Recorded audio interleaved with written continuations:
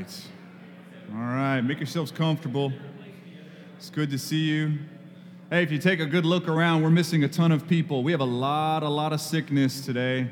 I've gotten a lot of texts and phone calls, a lot of sinus things. So we're about to pray for all the sick people. Some of you have sick people at home right now. And Campus Outreach is not here as well. They're at a retreat in Gatlinburg. So all of our staff and students are at this fall retreat. So we're going to pray for both here in just a minute. But before we do, I want to read this passage with you. It's the passage that's going to do all of the heavy lifting for us today. It's going to be in John 10. So I tell you what, go ahead and stand with me. We're going to read this together as a church. And then I'm going to pray for us. It's a great passage. In John 10, this is the word of the Lord for us. Jesus says, "Truly, truly, I say to you, he who does not enter the sheepfold by the door, but climbs in by another way, that man is a thief and a robber. But he who enters by the door is the shepherd of the sheep. To him the gatekeeper opens. The sheep hear his voice, and he calls his own sheep by name and leads them out. When he has brought out all his own, he goes before them, and the sheep follow him, for they know his voice.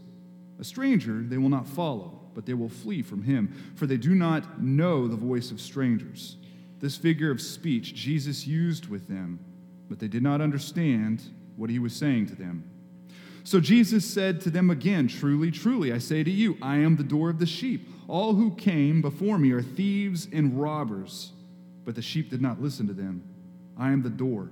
If anyone enters by me, he will be saved, and he will go in and out and find pasture. The thief comes only to steal and kill and destroy. I came that they may have life and have it abundantly. I am the good shepherd.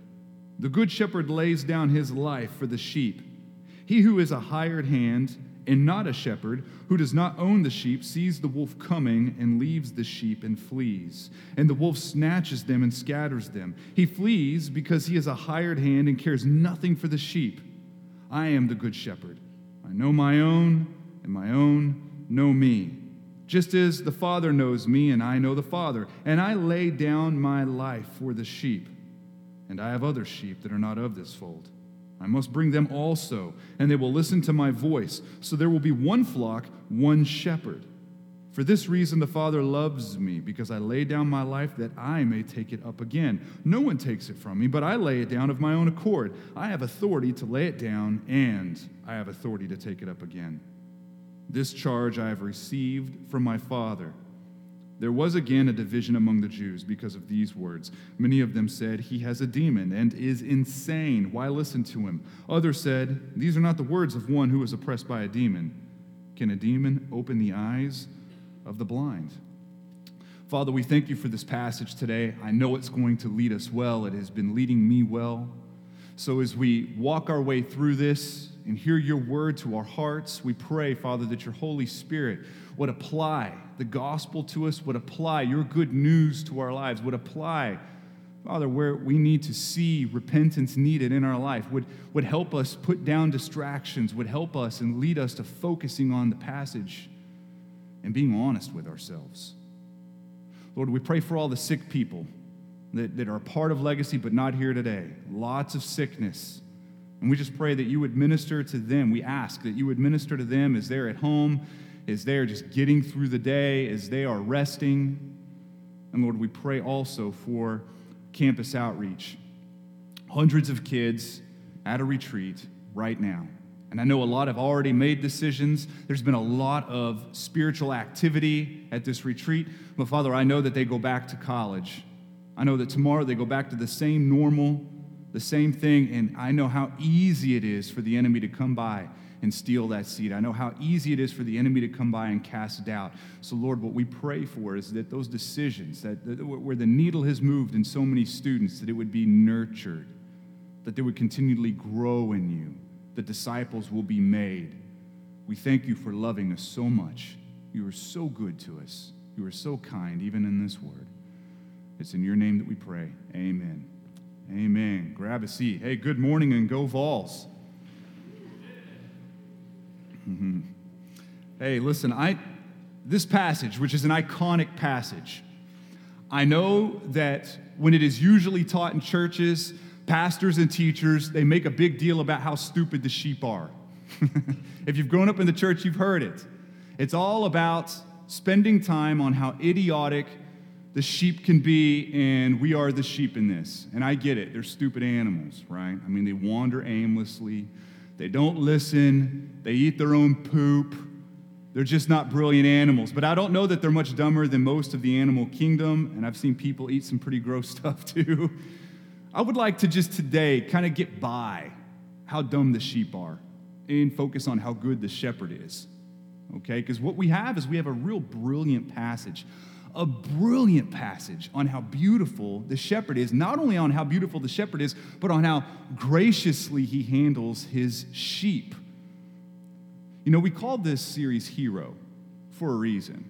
We did it because we believe as a church that we are not the heroic center role of God's story, but Jesus Christ is the heroic role, the center of our story, even in passages like this. So if you're a guest today, or if you've come once or twice and you're still somewhat new, our hope as a church is that you leave amazed and fascinated and drawn into the person of Jesus. Not that you leave amazed at how long or short your list is on things that you can do to please Jesus, or things that you can do to keep him from frowning on you. A disciple, a really good growing disciple, is one that's amazed with Jesus. One who's fascinated and drawn in and satisfied by Jesus. That's what roots out sin. That's actually what brings obedience. And so here today, Jesus paints a visual picture for us in what he calls in verse 7, a figure of speech. Right? Now, that's a broad term, like an umbrella term. You can put metaphors under that. You can put idioms, things like that, word pictures, personification. He calls it a figure of speech. But like handcrafted art, Jesus, a brilliant communicator, he knows how to tell a story and make it stick to the ribs. Have y'all noticed that? He just knows how to connect. He knows how to make things memorable. And he does it here by using the shepherding industry. He's connecting with people very easily. Being a shepherd, sheep, lambs, or the act of shepherding is mentioned over 600 times in the Bible in over 40 books. It's a thick part of their custom. It's a part of their real life. It's like Facebook is to us today, right? If I were to say, hey, so it's like on Facebook, I don't have to qualify and say, for those of you who don't know what Facebook is, it's this thing that's part of social media. You can actually go home and get on Facebook. I wouldn't have to do that. It'd be weird. Everyone, 5-year-olds know what Facebook is, right? That's what shepherding is doing right here. It is normal to them. Shepherding's not normal to us, though, is it? None of you know a shepherd. None of you have ever seen a shepherd before or met a shepherd. It's just not that big of a deal for us. So it's a bit harder for us to connect with this story. It gets lost in historical static. We just kind of take it for what it is and go, okay, I guess it's a big deal, move on. But being a shepherd, it requires a certain set of skills. And I don't think we see it correctly often. It was not reserved for those with a low IQ or could not get a job somewhere else. It wasn't for the guy that got fired at Chick-fil-A and thought, well, I guess I could go be a shepherd. I mean, that's always available. They're always looking for people there with a heart rate. You know, that's not how it was. They needed a certain skill set to do this job well. I think what we do is we see in movies, we read in stories, even grow up as kids in Sunday school, and we kind of see them as the pizza delivery men of the day, right? If you deliver pizza here too, welcome to Legacy Church. It's good to have you here, right? But the burger flippers of the day. I mean, I was in fast food for a long time growing up, right? You didn't need a skill set to flip burgers or to make sandwiches or anything like that. You needed a heart rate. You needed to know where your apron was and the time clock was. That's not what's going on here with the shepherds. You needed endurance. You needed fortitude. You needed maturity. You needed to be able to handle long times of loneliness. You needed courage. It required great masculinity.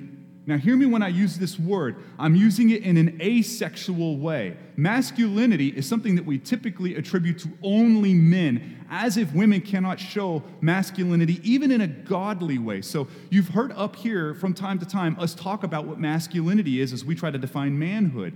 Masculinity is not throwing a tight spiral or cleaning a Glock or eating hot sauce. That's not really what masculinity is. Masculinity is taking responsibility for the mess around you, even if it's not the mess you made. Because Jesus is the most masculine person who ever lived, and that's exactly what he did. He took responsibility for a mess around him that he didn't even make.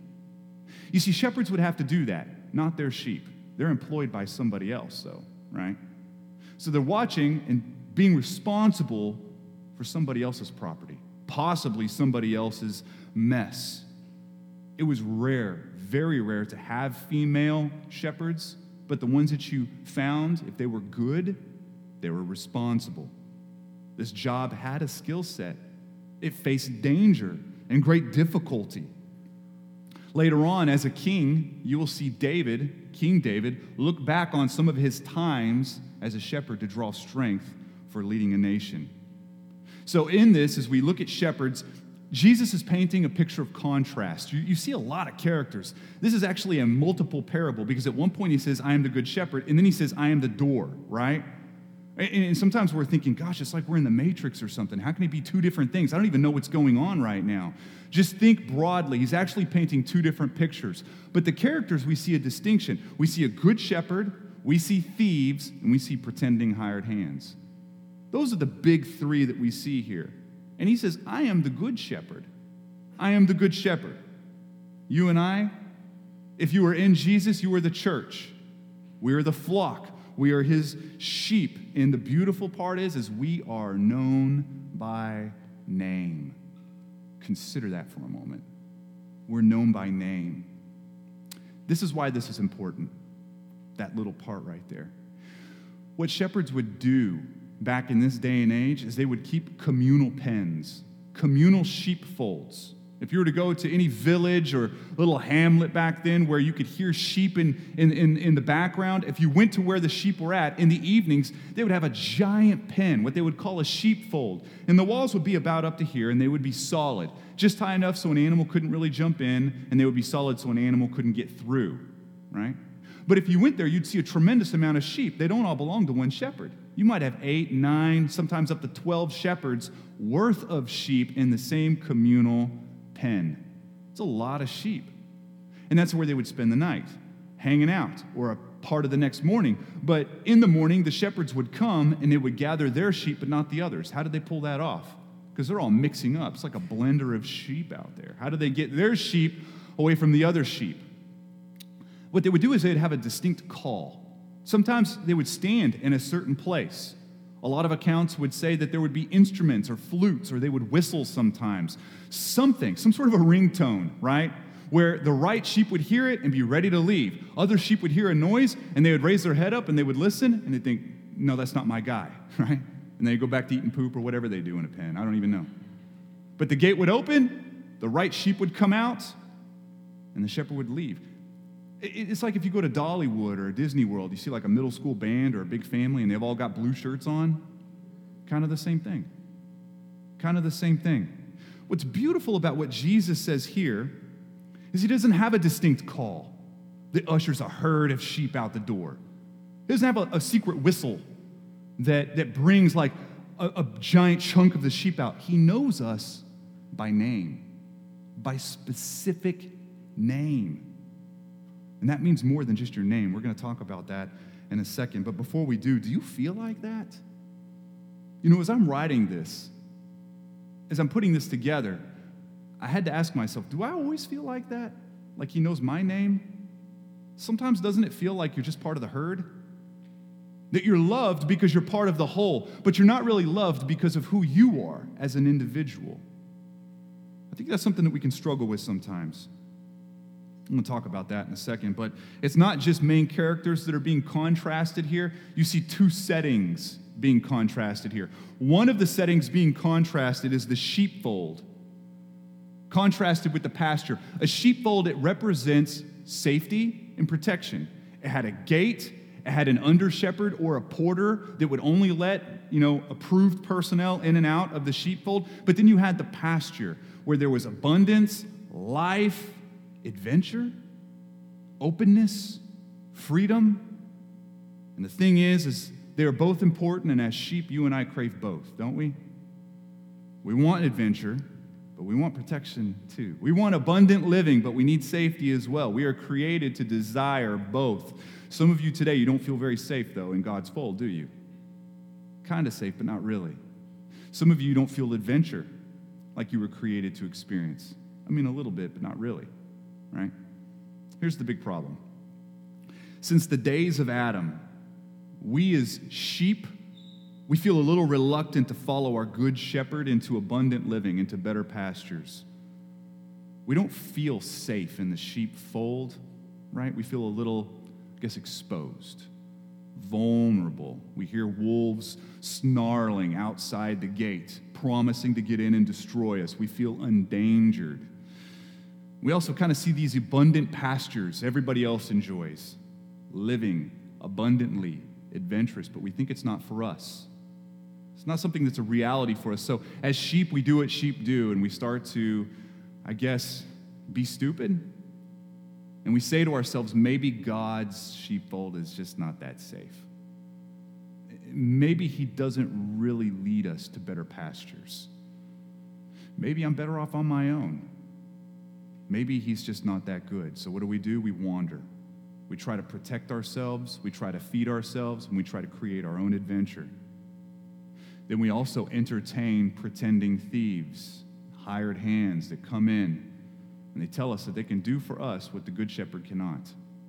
That's what's going on here. That's how broken we are. And this is actually how we entered creation, right? What God is going to reverse one day, that is what's cracked in us right here. This is one of my favorite passages relating to this. It's in Genesis 3, but stay where you're at. But in Genesis 3, verse 8, it says, and they being Adam and Eve, heard the sound of the Lord God walking in the garden in the cool of the day, and the man and his wife hid themselves from the presence of the Lord God among the trees of the garden. But the Lord God called to the man and said to him, where are you?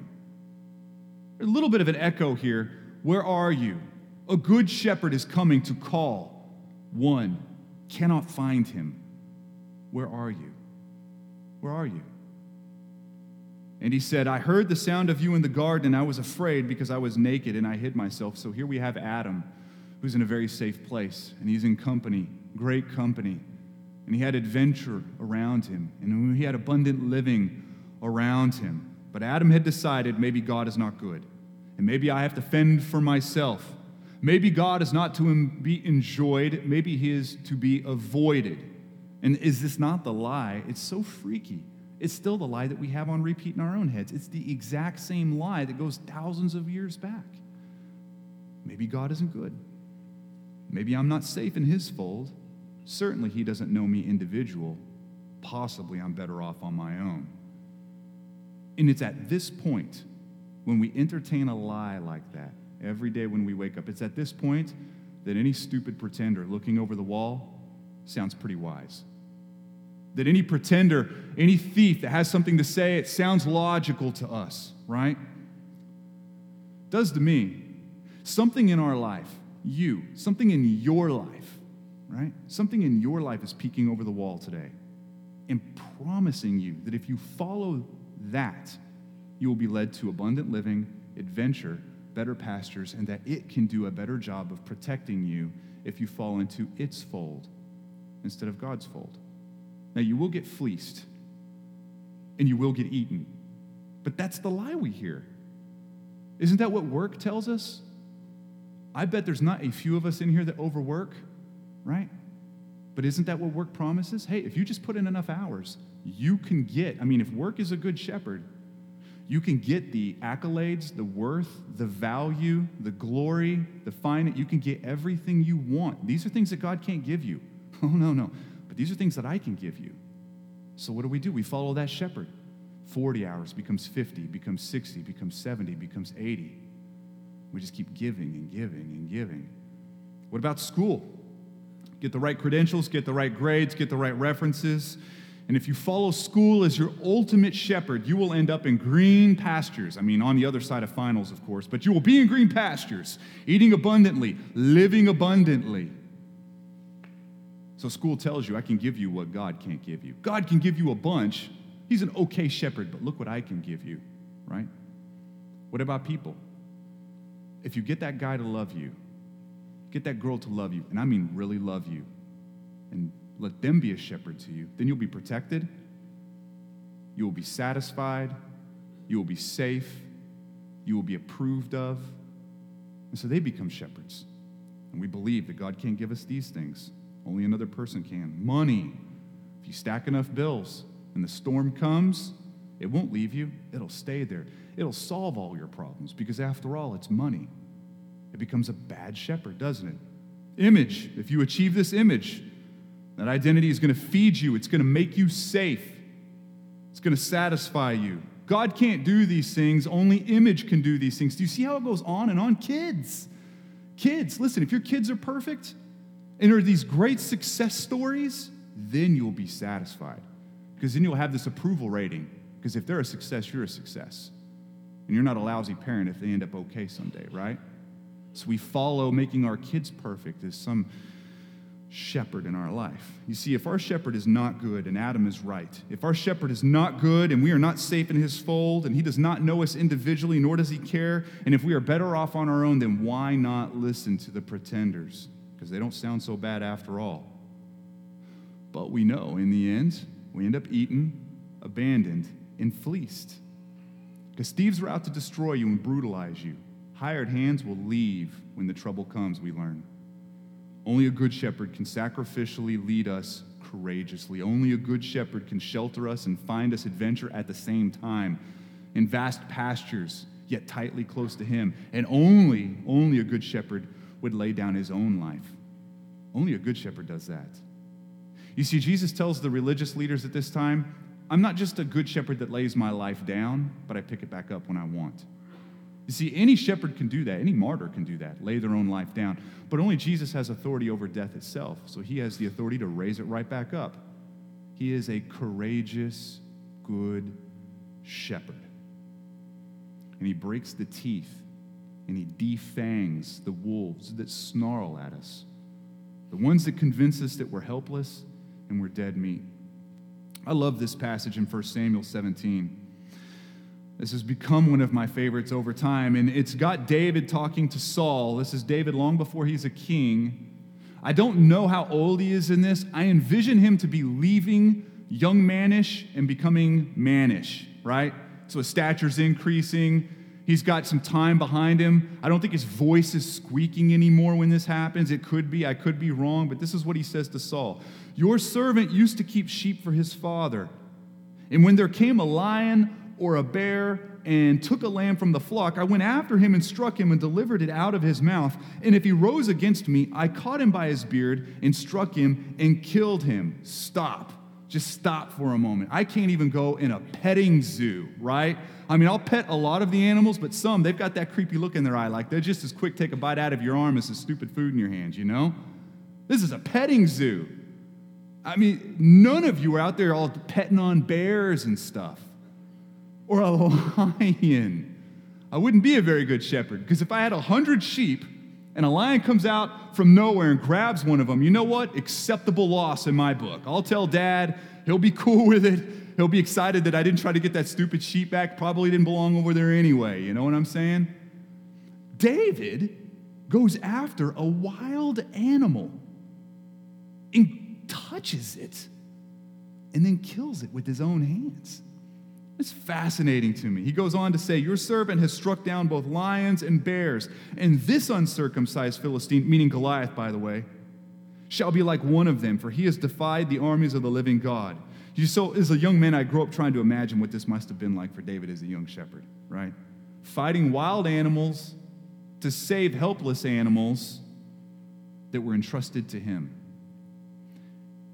And as a young man, I had no idea that this was a preview of Jesus. Another shepherd king fighting a wild enemy to save a defenseless and helpless me who was entrusted to him. You see, David is the anticipation of Jesus. Jesus is a fulfillment of David. David was not just thrown in the Bible to be entertainment until we got to the good stuff in Jesus later on, right? There's purpose and even bringing David about. He is an anticipation, a pointing to, a follow-through that ends in Jesus, who breaks the teeth of more than just some wolves and bears and lions. He actually breaks the back of death over his own knee, and he does it for us, his sheep, his flock, and his fold. We have something more destructive than a Goliath in our life, don't we? But we have a shepherd that's much better than David in our life. Do you see how the two testaments cooperate here? Because death will snarl and bark and growl, but we are safe. One thing you can know for sure, if you hear Jesus' voice and you are in his sheepfold, friend, you are safe. Nothing can destroy you. Nothing. Nothing can destroy you. You might die, but you'll never be destroyed. Our better shepherd, he loves us to the point of laying down his life and not running off. And better than that, not only this, he defeats sin and he defeats death and he gives us abundant life. He doesn't just protect us, he leads us to adventure. He leads us to possibilities, to freedom, to excitement, to better pastures. And not only this, but he knows us intimately, by name. I love that part. Listen, he knows your name. He knows your name. Consider that again. This means he knows your heart. He knows your heart's temptations. He knows how much you struggle with that thing. He sees where your heart wants to do good, but it fights and it doesn't seem to do good all the time. He knows your past and your experience and where you came from. He knows that you might not have gotten a full deck dished out to you at all times. He knows that you were a victim in that one thing at that one time in that one place. He knows you. You're not just part of a herd. That's such a common Christian weird thought. It's just that we're only valuable because we belong to a church. Friends, we are the church, and he loves us individually. In fact, there was rejoicing when he won you. Consider this in Luke 15. This is another parable at another time and another place. But he says, "What man of you, having 100 sheep, if he has lost one of them, does not leave the 99 in the open country and go after the one that is lost until he finds it? And when he has found it, he lays it on his shoulders, rejoicing. And when he comes home, he calls together his friends and his neighbors, saying to them, 'Rejoice with me, for I found my sheep that was lost.' Just so, I tell you, there will be more joy in heaven over one sinner who repents than over 99 righteous persons who need no repentance." That's incredible. There was a party. There was a celebration. There were high fives thrown up top whenever you were one, you individually. That's remarkable to think that he would hold us that close, rejoicing, and then get back and then celebrate. But this is how he sees you. Yes, on the days you don't do so great either. He celebrates you. He celebrates you as much on a bad day as he does on a good day. And he knows you by name. Not only this, it gets better because our better shepherd, he is still valiantly adding more sheep. Really cool part of this passage is verse 16. "And I have other sheep that are not of this fold. I must bring them also, and they will listen to my voice." So there will be one flock, one shepherd. So remember, he is speaking to ethnic Jews, and he is speaking of Gentiles that he will go get, right? Because now you're starting to see the ship turn a little bit. He is going to add those to this flock, one shepherd. People that don't look like these listeners.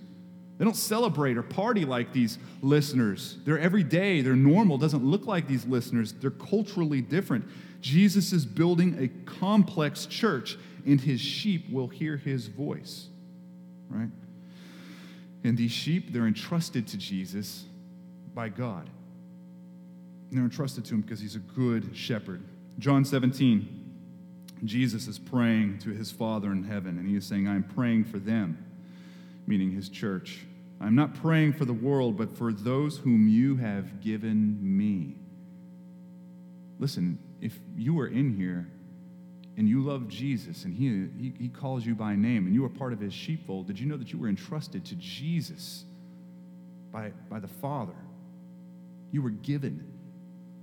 "For they are yours. All mine are yours, and yours are mine, and I am glorified in them. This is beautiful. It's a beautiful picture of a shepherd and how he handles his sheep. Now, you could follow a false pretender full of false promises, and when trouble comes, they're going to abandon you. You'll be fleeced, brutalized, and eaten. Think about that. This is why work has never given you what you wanted. You could keep pumping more quarters into that machine, but work makes a pretty cruddy shepherd. Makes a pretty cruddy shepherd. Never really a pasture on the other side of that thing, is there? This is why you freak out on your kids for not being perfect. You know, we think that if we raise our kids just right, then they won't sin. But they're sinners. Listen, kids are sinners. Send them to private school. They'll just sin like the other kids in the private schools do. You could homeschool them, and they're going to sin like homeschool kids do. Send them to public school. It doesn't matter. Kids are sinners. And I think what we can do is we could say, but that means that I'm not doing a good job as a parent. And our glory leaks. And our approval and our worth starts to take some dings and hits. We must have perfect kids. But perfect kids, they don't make for great shepherds, do they? Not really. That's why we freak out on them. We're losing control. This is why your significant other has made a poor Jesus to you, right? This is why money has left you without that adventure you had hoped for. Trouble rushes in, and those stacked bills, they're not really helping you right now. Paychecks, 401ks, they make a bad Jesus. And this is why for all the work you put into your image, you are still starving for approval, because likes and retweets, they make for bad Jesuses. They don't lead us to abundant pastures. They don't protect us when danger comes in. You see, Jesus calls these things hired hands. All those things I just listed, those are hired hands. They convince you that they will give you what you really need that Jesus can't give you. But when trouble comes, they're gone, and you're destroyed. You're gone. You're fleeced. You're alone. You know, Jesus does not need to prove that he is a better shepherd to us because he has a cross on his resume. He has defeated sin and death. He has an empty tomb in his resume. He doesn't have to prove that he's a good shepherd, right? His life speaks. His death speaks for him. The big question isn't whether he's good, it's whether you hear his voice. That's the big question in this passage. That's the main idea. Do we hear his voice, right? We belong to him if we hear his call. If we do not hear his voice among a chorus of pretenders, then we do not belong to him. We can draw a distinctive line just like that. If you hear his voice, you belong to him, and you can never be lost, destroyed, abandoned, eaten, because you are safe. Some of you in here, you've not heard Jesus calling you, and that's because you don't belong to him. You don't. Could this be a day, though? Could this be a day where a better shepherd is calling you into a sheepfold where there's ultimate protection and safety? Could this be a day for you today where the fleecing stops? Where you're never abandoned again, never crushed? I think some of us in here hear Jesus' voice, would be a part of his fold, yet we prefer false shepherds and we feel better off on our own. We throw off his oppression because, after all, we can do better than what God can do for us. We do this because we don't believe we're safe ultimately. We don't believe we have adventure in front of us ultimately. So what do? We follow pretenders. How's that going? How's that going? Have they actually delivered? Mine haven't. I mean, are you in great pastures from following one of these things? Let me explain it just in real terms. Overworking has been one for me. I'll just play it out for you so you can see what it looks like, right? Overworking has been something that my father's fathers have done. I've traced my lineage all the way back to Europe, and when they came over on a ship called the Thistle of Glasgow, and they docked in Philadelphia and worked their way and started their life in Sevierville. That's where my family line came from. But as far back as there's written records, they were all workaholics, right? All of them. It's kind of in me, right? But then I happen to grow up in a culture that puts a high value on working hard. So it's a double hit. So I overwork, right? And pastors do this. I think in my mind, if I'm able to work really hard and build something very beautiful, then it means that I'm valuable. It means that I'm worthy. It means that I have significance. This is where that bad shepherd has gotten me, though. I mean, I've told the story many times up here, but in 2011, I burned out. I burned out and nearly had to quit the ministry, right? What is that? It was me getting fleeced. It was me getting brutalized and eaten because this church makes a bad Jesus. Me overworking makes a bad Jesus. And I end up over my head, alone, and in the middle of a disaster. This church has never laid its life down for me. Only Jesus has laid his life down. He is the good shepherd. Nothing else can lead me into safety. Nothing else can lead me into adventure. You know, as I preach something like this, I realize there's a lot of repentance that needs to happen in a passage like this for all of us. Because I gave you an example of my life, and I have more for my life, but I know you have false shepherds, hired hands, thieves that peek over the wall and say, hey, I got you covered. I got you covered. You give yourself to me, all of your time and all of your talent and all of your treasure. You give yourself to me, and I'll lead you to abundant living. I'll protect you. We all have it. Repentance is turning away from false shepherds and laying our lives at the feet of a very good shepherd that knows us by name, calls us by name, and knows us as an individual. See, we have a big problem. He's shown us our big remedy, but then we have a big mission, and this is how I'm going to end this today. Because also in this passage is an idea of city reaching. There are more sheep that belong to him that don't look like you.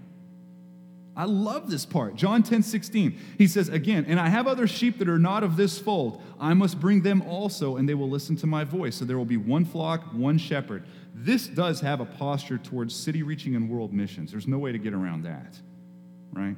By the way, he had you in mind individually when he wrote this. Did you know that? Unless you're a Palestinian Jew, then he had you in mind when he said this thousands of years ago to these Pharisees.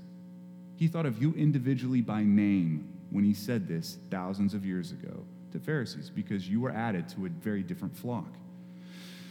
There are children being born today, churches and cities and places all over the world that will be added to this flock in 17 years, 3 months and 2 days, or 20 years and whatever. There will be people added to this flock.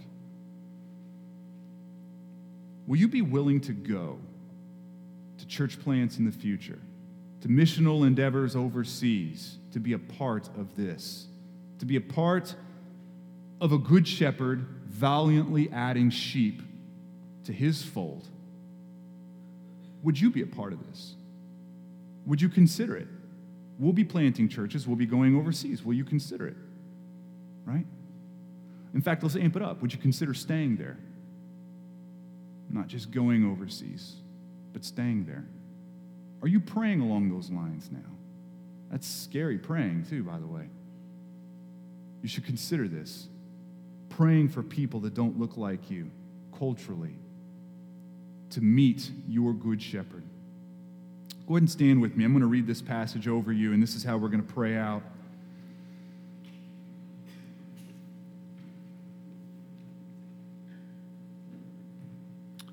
It's iconic again, just as iconic as John 10 is Psalm 23. It says this, "The Lord is my shepherd. I shall not want. He makes me lie down in green pastures. He leads me beside still waters. He restores my soul.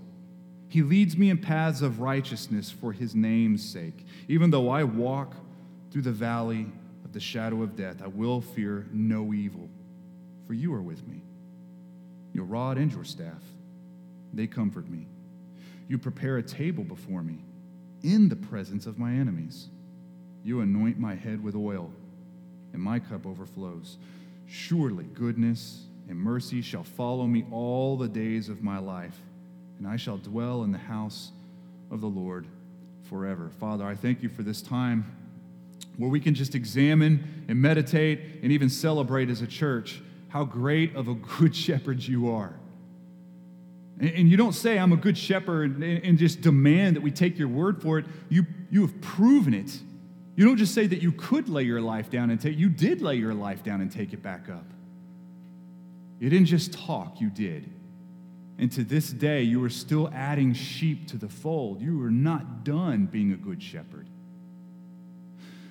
Father, it is too easy to listen to ancient lies that you are not to be trusted. It's too easy to buy into the old line that I'm not safe in this fold, and there is no adventure for me, and I'm better off on my own, and you don't even know me individually. It's so easy to do that. But Father, by your Spirit, by the power of your right hand, by your Spirit, can we believe differently? And can we see the Scriptures and know that we know that we know that we are safe?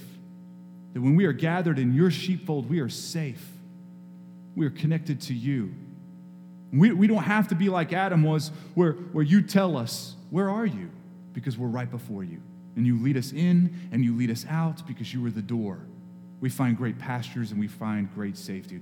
Gone are the days where we have to feed ourselves, protect ourselves, and manufacture our own adventure and possibilities. You do all of this for us because you are so good. Lord, that in this time when we worship you and when we take communion, a table, as the psalm says, a table provided before us in front of our enemies. It's a table that displays what you have done to defeat our enemies with broken body and spilt blood. As we take the elements as your church, as your sheep, Father, that we would mark that moment where we say you are our shepherd and you are a good shepherd. And we have enemies around us whispering, entreating us, leading us improperly. And you have made that table before those enemies. You have taken the teeth away from the enemy, and we are safe in you. So, Father, we know that as a church. And, Father, I know that there are people here that do not hear your voice. They have grown up and they have lived a life of listening to pretenders, a choir of pretenders, being let down, being overpromised and underdelivered upon, all kinds of things, promising to protect and supply them, and none of it ever happening. They just continually get abandoned, left, eaten, and fleeced. Lord, that today you would call them by name, that you would say you, and that you would show them how you celebrate over one sheep that you have gone out of your way to get, rejoicing. Lord, we love you and we thank you. We celebrate you, and it's in your name we pray. Amen.